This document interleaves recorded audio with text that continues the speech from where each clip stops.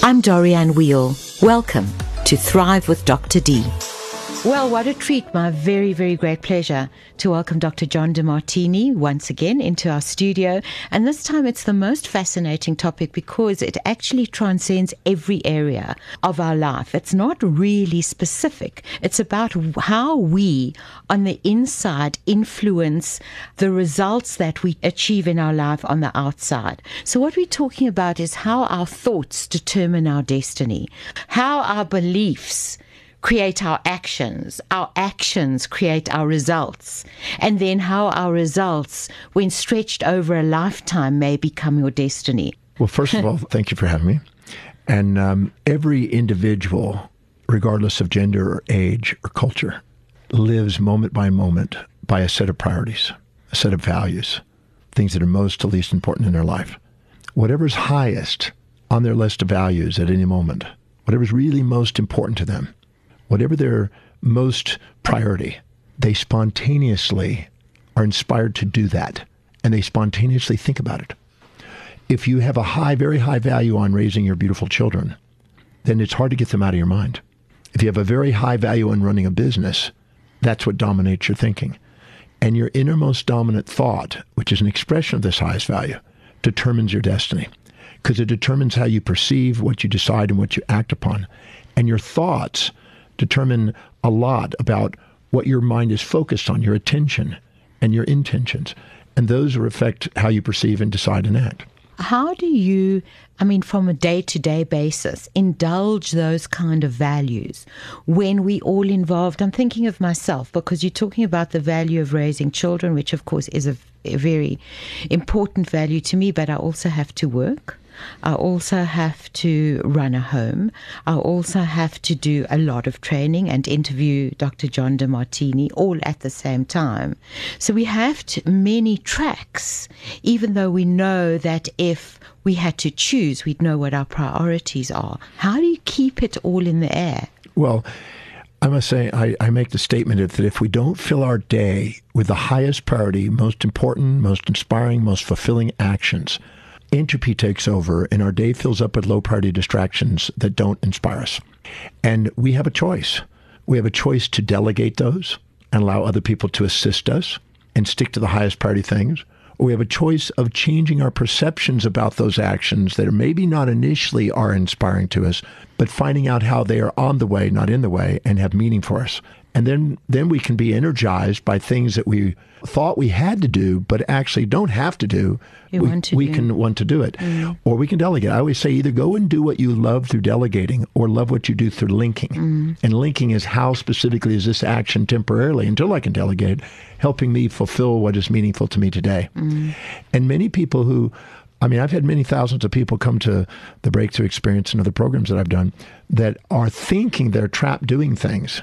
But once we structure their life and find a way where they can actually become funded doing something that they really love doing, because if you're not doing something you love to do and getting paid for it, you're vulnerable to have to go and do a job that's less fulfilling to pay for things. But I find that when people actually figure out a way of getting paid to do what they love to do and then making enough income to delegate the rest away, they liberate themselves from low priority things that devalue them and get on with the things that truly inspire them and liberate them to do something and build momentum. So part of it, because I think that initially when you're talking to people, they're not going to be that connected in understanding the value. It's going to be more, that work. That's why we have this thing, which I think is a bit arbitrary, called a work-life balance, as if life is one part and work is another. The work is the part you have to do. The life is the part that you want to do. And, kind of never the two shall meet. What you're saying is it's not only that they shall meet, it's that they shall be almost one and the same, because you see the value out of the work part. Well, instead of having a schizophrenic life where you have a Monday morning blue, Wednesday hump day, thank God it's Friday and week friggin' end, and then you work very hard to make money, and then you go in the weekends and on holidays to go and blow the money so you can go back to have to work again. To me, that's sort of a schizophrenic life, and it basically undermines momentum building in what you do and economically. So I ask people, what is it you would absolutely love to do, and how do you get handsomely, beautifully paid to do that? What are the highest priority actions to help you go and do that? What obstacles might you run into, and how do you solve them in advance? What worked and what didn't work today towards that objective? How can you do it more effectively tomorrow? And how did whatever you experienced today, how did it help you get one step closer to that objective? Because when you're doing something you really love to do, the people I've met that are really inspired by what they do and they're getting handsomely paid to do that, they have a completely different life than the average. Do you find that you always can get people to find that link and to begin to see the kind of joy and not productive result, because that sounds like money again, which I guess it would be also, but more the kind of satisfaction that there's always a way, because I think that that's got to be the first step. Yes. Can I share an outrageous story for you? Yes, please. I was teaching the Breakthrough Experience in New York. And there was a lovely lady, late 20s, almost 30, sitting in the class. And she's right up in the front end, so I put her on the spot and I asked her a question. What is it you absolutely love doing? And she kind of was like, I love spending time with my dog. I said, great, write that down. I said, how can you get handsomely and beautifully paid to do that? Or in her case, beautifully paid to do it. And she goes, I have no idea. I said, answer the question, be accountable. How could you get handsomely, beautifully paid to spend time with your dog? And she goes, I have no idea. I said, look, think again. How could you get paid to do that? And she goes, well, I have a cute little chihuahua and people love taking pictures of it. I guess I could charge for it. I said, fantastic. So she left the program, and I gave her 7 questions to ask herself every day, and she had to be accountable to answer these. And the next day she walked in the park, down the Philosopher's Road, where all the trees are in New York City, down to where the fountain is by the boathouse. And this time, instead of just when people come up and take a picture, they just took a picture. She said, well, sorry, but I'm his agent and it's $5. She never did that before. And she made $5. And she walked home and she said, you paid for your food today. Talking to the dog, and his name was Eli. That night, because she got rewarded by her creativity, she got this little red elastic fabric she found in the closet, and she sewed this little tube thing, and she stuck him in this tube thing, got his sunglasses and put a strap on it, and taught him how to walk up on his hind legs. And so the following day, she took him into the park. And when she got down to the boathouse area in the fountain, where all the people are, she pranced him up on his hind legs with that tube on where everybody wanted to take a picture of him with sunglasses. And so she made $15. She tripled her income. And then she went back and she started making outfits. And if you went online, her name is Karen Beal. If you went online, you can see all the outfits she developed. And she started making Cleopatra outfits and all these creative things. And whatever the season festives were, she would make an outfit for it. And she started making $125 a day with her dog and taking pictures. She made cards that she was the agent of him. And he's a model. And she made some fun out of it. Well, one day she was sitting there making good money on this. And all of a sudden, a guy who was laughing, just laughing, he walks up to her and he says, I'm involved in marketing.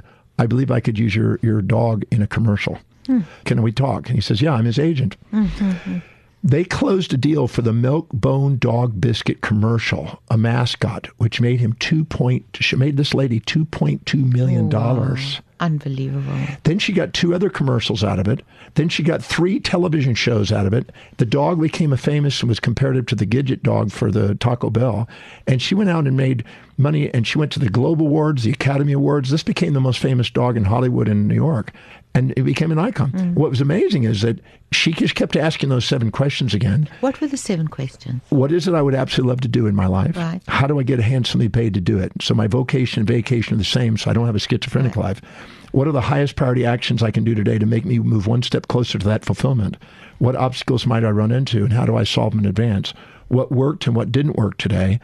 How can I do it more effectively and efficiently tomorrow? And how did whatever happened today help it make me one step closer to the outcome?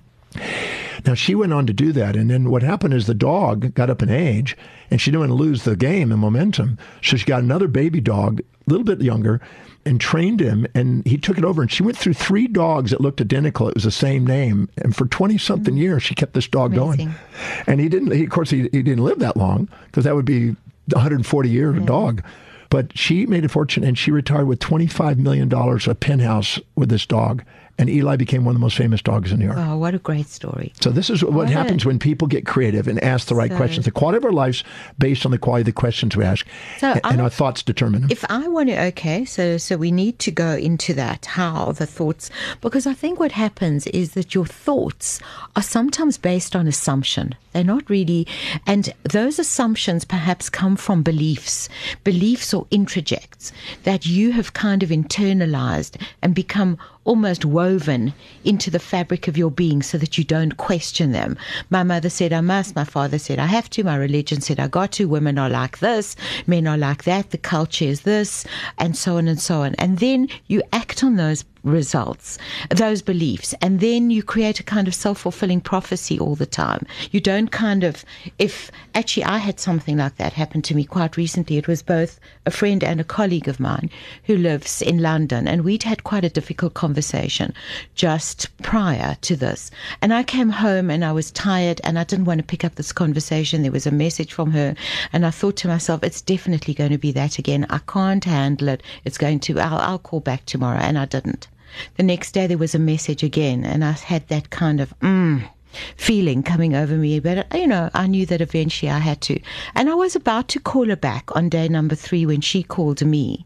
And actually it was not like that at all. It was easy. We resolved it. It was fine. But what I started thinking about is what would have happened if my belief had dictated that action on an ongoing basis. My not returning the call would have resulted in her really being upset, which might have had more to do with my action, actually, based on my own belief, than anything that was in her mind or that was a previous reality.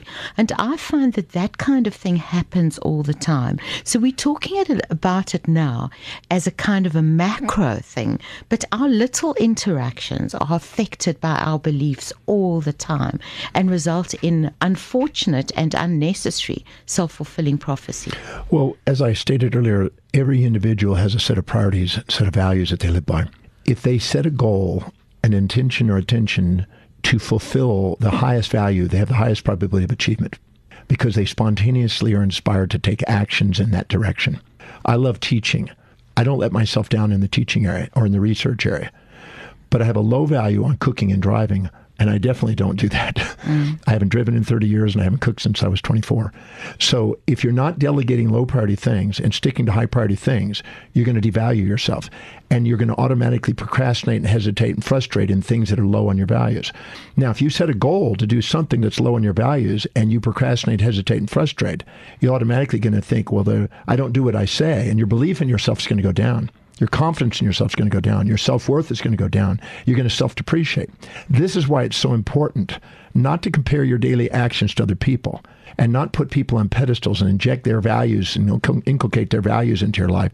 Because then the second you do, you tend to set goals that are matching their values, but not your highest values. And then your self-belief goes down and your confidence goes down. And then you question yourself. And then you're afraid to take actions towards things because you doubt yourself. But once you set priority goals that are really truly yours, that are authentic to you, you reestablish the achievement and the belief in yourself again and build up a natural born leader. And what happens, and that's when your thoughts become your things, because your innermost dominant thought becomes your outermost tangible reality only in your highest values, not in values that aren't really important to you. So many people are expecting themselves to be, they're a cat expecting to be able to swim like a fish and beating themselves up and think there's something wrong with them when there's nothing wrong with them. It's just but they're setting goals that aren't really theirs. I ask people by the thousands, how many of you want to, become financially independent? Everybody waves their hand up. And I said, but your actual values don't show that. Your actual values say, I want to buy things of immediate gratification that are consumables that go down in value. So I'm working against my objective of being financially independent. So then you beat yourself up and feel like there's something wrong with you and you don't trust yourself because you're setting goals that aren't really matching what you truly want. Identifying what your true highest values are is crucial for an empowered and dominant, your thoughts becoming things life. So there are two questions about that. The one, of course, has to be, how do you really identify those things in the beginning so that you can act in accordance with them, act with integrity to your values all the time? Because I think when you say to people, it's quite a cliche, just follow your passion, do what's in your heart, and then the money will follow. How often do you see that? And then, you talk to people and they say, well, I don't really know what's in my heart. I haven't found my passion yet. I kind of haven't found my niche. What steps would you take them through to do that? Well, your life demonstrates what you value, and your every perception, decision, and action you take is based on what's really valuable to you. So you look at what your life demonstrates. I tell people, I said, what you're doing is you're comparing what your daily actions are and what you're spontaneously doing to what you think people expect from you. And you're comparing yourself, and then you're questioning yourself because it's not matching the tradition, convention, and mores of the people that you're giving power to. But you got to look at what your life really demonstrates. How do you really fill your space, and how do you spend your time, and what really energizes you, and what is it you spend your money on, and what is it you're really organized and ordered in, and where do you have the most discipline and spontaneity in, and what is it you think about and visualize and affirm to yourself that's actually coming true, and what is it you want to converse with other people about, and what is it that's inspiring to you that brings a tear of inspiration when you're focused on it, and what is it that you're actually setting as goals that are actually coming true, and what is it you love studying and reading and learning and listening to about and watching on YouTube's amount. There's evidence in your life of what's really important to you. But if you're not setting goals that are congruent with that and not living integrity to that, you're designed to self-depreciate as a feedback to let you know that you're not being authentic to your real self. You're subordinating to the world around you, trying to fit in with conformity instead of building momentum with enormity. So you're saying, this whole thing about delaying immediate gratification for the sake of a long-term aim, maybe we shouldn't talk about immediate gratification. We should talk about living with integrity and living your values. You know what you want to do, but very often people say, I don't have enough money, I don't have the degree yet, I don't have enough of the education, I don't have enough of the experience. I can't indulge myself enough in that. And it's often because they can't see the link or hold on to the link. It's like, I have to climb the mountain with huge obstacles and a difficult landscape before I can get to the top and see the view. Is that not called life? Yeah, but the thing is, when I first, I've been teaching 47 years next month. Well, you don't even look 47. This month will be 47 years. And when I first started, if I took a video of it, I had my son actually do some archives that are almost 40-year-old archives. And he was comparing himself to me. And I said, if you compare yourself to me in your 20s to me, you're going to beat yourself up because you're going to think, well, I'm not like my dad. I said, let's show you the videos of me at your age. Oh. And he was going through me. He says, Dad, you really sucked. I said, that's right. I said, but you got to start somewhere. But believe it or not, if you wait for this big outcome, this big so-called perfection or whatever, instead of just starting, you're going to end up beating yourself up because you're going to compare yourself to this fantasy in the future. I just started speaking, and there was somebody that would listen, and I was grateful for it. And then more people would listen, and I just never gave up on it. And people, instead of building momentum and being incrementally changing and working towards a goal, they went this big immediate gratification of the final outcome. And it's they're addicted to the destiny instead of actually the methodical journey. And I tell people, just get into action and just keep taking action towards it. The lady that with the dog, Karen, that's a fantastic she story. just did it, and it turned into a fortune. And I've got letters from her almost every 3 months. She'd send me a letter of what's happened in her life because she just did actions every day. Mary Kay from Mary Kay Cosmetics, 35 years ago, I was lecturing for 4,500 women in Dallas at the Anatole. But finally, after I did this big talk throughout the day, I came back and I met with her, and she had a massive influence on women around the world. And I asked her, what advice can you give a young, aspiring speaker that wants to travel the world and inspire people? And she said, every day, write down the 6 or 7 highest priority actions that you can do for that day. Not goals that take days or weeks or months, but just daily actions. And then do not stop until those are done. Don't write anything you're not committed to doing. And then if they get them all done at an early time, add one more. And if you still got time, add one more. But just train yourself to do incremental momentum building steps. And then keep records of those and find out what are the highest priorities of the highest priorities over time that keep showing up. And then stick to those and find a way of delegating everything away. And you build an inspirational life. I followed that. I don't do anything but research, write, travel, teach today. I delegate everything away. And I have enormous amounts of energy your message because to of it. People, or whatever it is, it has to be in some way. You have to see the link to your priority values, even if it means that there has to be you've got to live. There has to be a living. But in what you do, even if it's not exactly how you would spend your time all the time, there is a link. You see it in a path to what you want to do. And then that keeps you on track and keeps you inspired. The master sees things on the way. The masses often see things in the way. And it's all about perception and the question we ask. If we ask how specifically is whatever's happening to me helping me fulfill my mission in life, you change it. If you be accountable to answer that question every day, you won't see things in the way. You build momentum. You have to see things on And you have to care enough about humanity to find a way of doing something you love to do in a way that serves other people. So you have the source of income to be able to provide the delegation income to be able to delegate lower priority things, or otherwise you're trapped doing low priority things. Absolutely. And I found that if I just go out and I care about humanity and I go and go out and do something that serves people's needs, there's no lack of income to somebody who cares about people and finds a direct or indirect solution to their problems. There's a great video right now on Bill Gates going around. He is sitting there on a daily basis looking for the biggest problems in the world to solve and finding solutions and people to help solve it. And people that do that become fortunate. Because if you help other people get where they want to get in life, you get where you want to get in life. You want to get in life, absolutely. So just to kind of change tack a little bit, because I was interested to hear that you were talking to large groups of women quite recently. And I find that they have kind of specific intentions. They also have certain obstacles.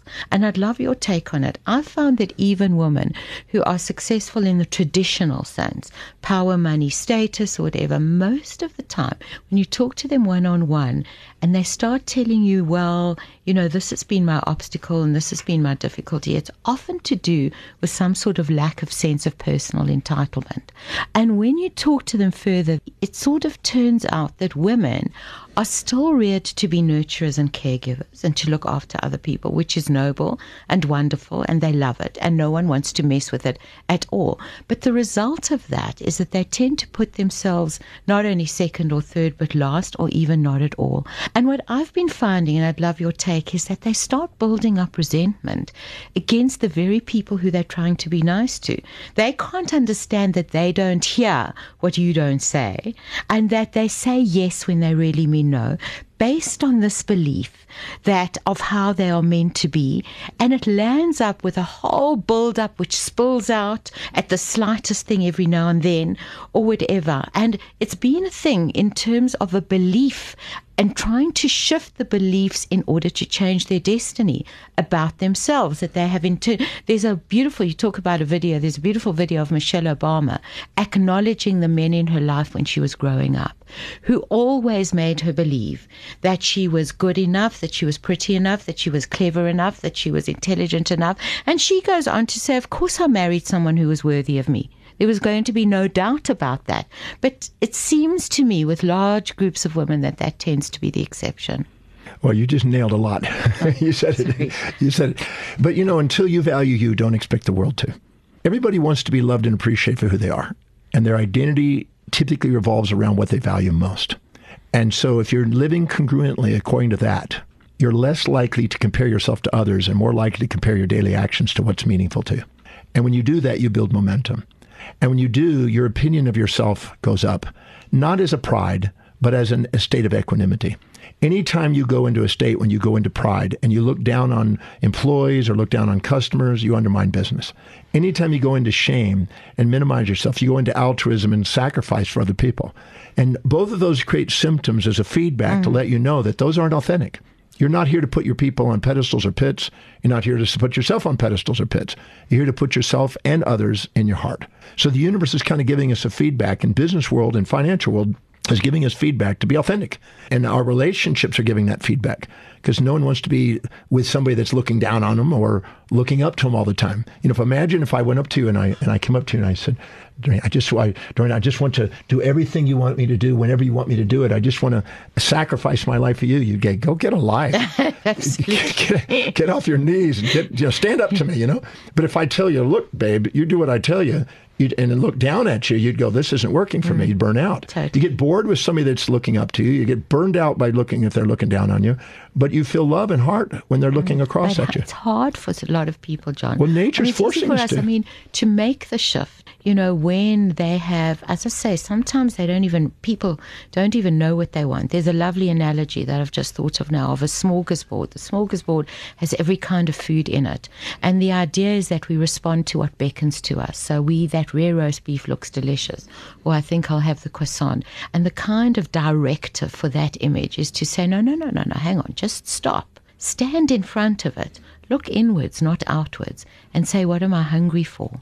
What am I hungry for? It might be a choice, in which case you can take it, but it might be something that isn't even on offer. And for so many people, they don't even really know what they're hungry for. They function automatically. So to get them onto that level of egalitarianism and that level of saying, I'm good enough, and I value myself. I certainly will honor you, but not at my expense. It's both and, not either or. Is a job.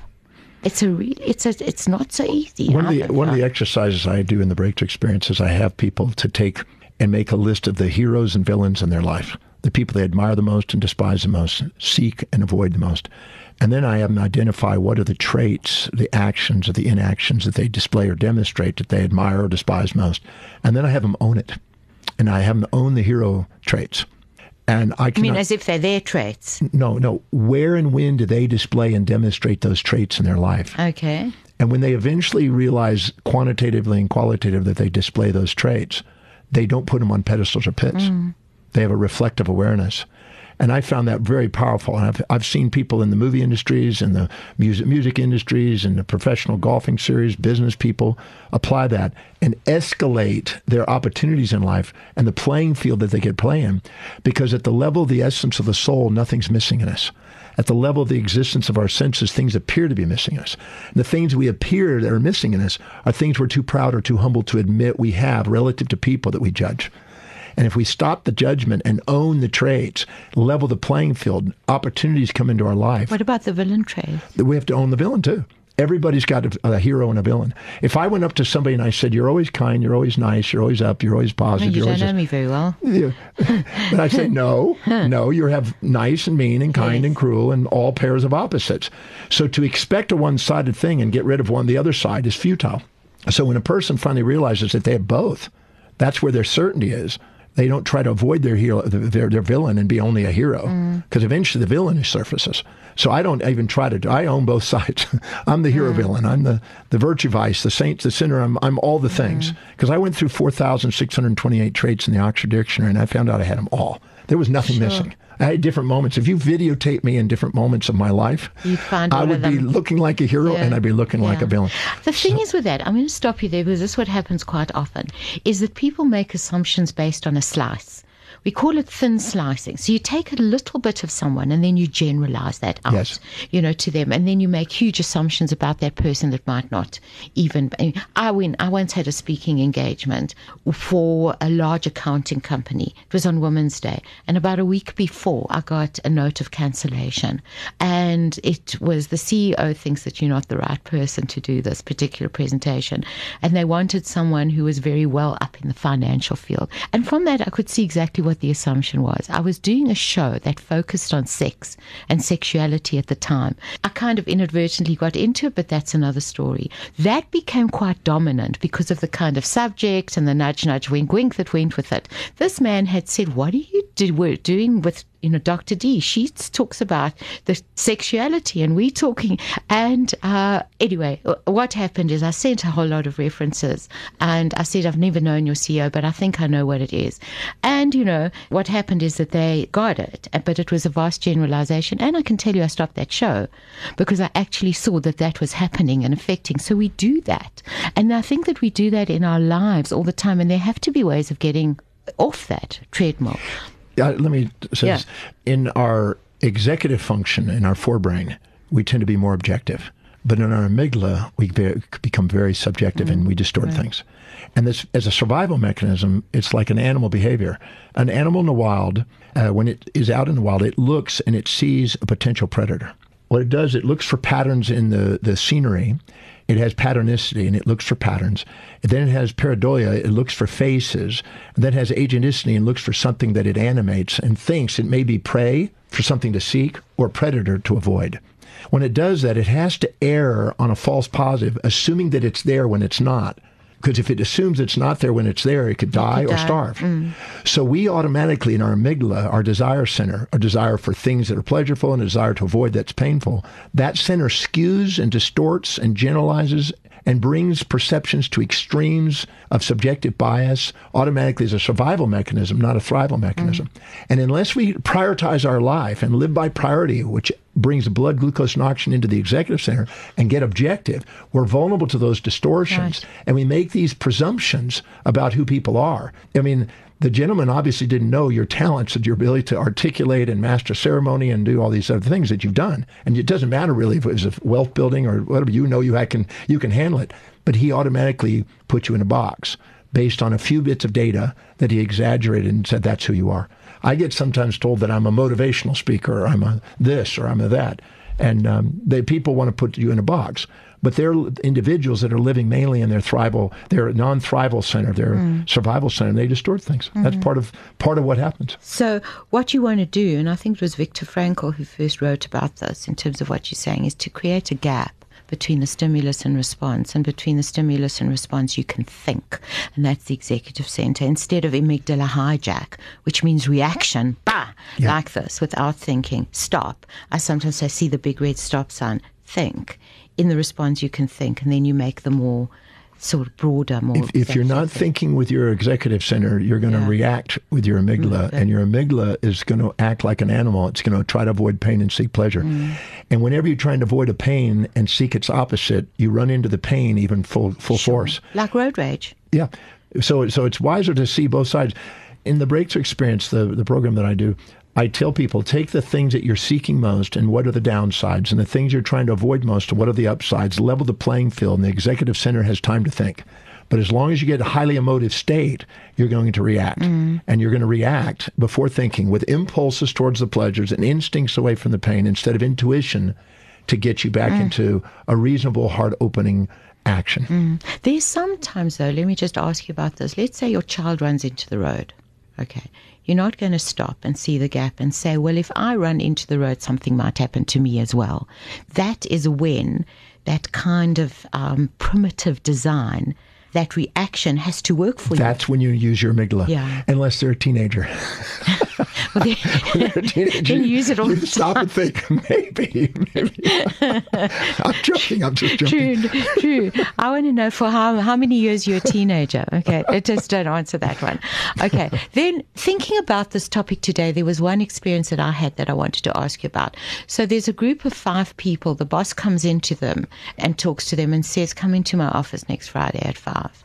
It was absolutely fascinating because when we unpacked it, it was, okay, so, you know, what happened to you? How did you act, and how did those acts create your results, or how they were likely to create your destiny? So the one said, when he said that to me, I was sure that I was going to be fired. Most definitely. It happened to me before. I should never have taken this job. I got spoken into it. It never works out for me. And then we went on to say, okay, so what do you do with that belief? I don't care that much. I come in late. The work is shoddy or whatever. Let's say that he was going to get a raise. How do you think that action would have created the result which would have become your destiny? Well, he would have re-looked at it and he would have said, maybe I made a mistake about this guy just based on what he's done this week. And we went through all of them like that. One said, I'm definitely going to get a raise. I've been working hard and that motivates me and I'm going to work harder. So let's say the boss would have had in their mind to give them another job, but they could see the different kind of response based on their own inner belief, how that creates your destiny. So I'm looking at it at a more kind of day-to-day micro level as well, and what tips you can give people to say, question those beliefs and do not get into that self-fulfilling prophecy that might not have been the desired outcome in the beginning. Well, again, it goes back to values. I keep bringing it back to that. When you're living congruently in your highest values, because you're more objective, which means more even-minded, you're less attached to the positives and the fear of loss of it. You're less attached to the negatives and the fear of gain of it. And you're more resilient, more adaptable. And you create eustress, which is wellness promoting. And you're actually seeing things as a feedback to help you get what you want. But when you're down in the amygdala, you tend to skew things, exaggerate. You assume it's the worst or the best. And if it's the best, you're not prepared for the worst. And if it's the worst, you're not prepared for the best. And you're basically skewing your perceptions. And that's when you're unprepared and you have distress. And then you're letting the outer world dictate your life instead of your perceptions and inner world. So giving yourself permission to ask yourself, how is whatever's happening, how is it helping me move forward? And having contingency plans, I think, is wise. When people go for a raise, for instance, in a job, and they don't have a backup, they don't have anything in the backup to do another job, they're vulnerable. But if they know that they've got alternative jobs there, they can have confidence to say, well, if you're not willing to do that, I'm moving forward. Or if I'm willing to start my own business, then I respect that. But people that are dependent are going to be more likely to be in that amygdala than people who are creative and willing to tackle the responsibilities and accountabilities of being more entrepreneur-like for their life. Look, it's fascinating. I mean, we could just go on and on about it because it really is absolute tips that you can think about, that you can make manifest, most particularly according to your values, that result in a life that thrives. It's the highest values, the thing that we value most, that allows us to excel. And if we try to live by other people's values or our lower values, see, whenever you get infatuated with somebody and put them on a pedestal, you tend to inject their values into your life. And then you try to sacrifice yourself to be with them. Yeah. Almost anybody in an initial phase of a early infatuation relationship knows they start doing weird stuff that they never do to be with that person. Yeah.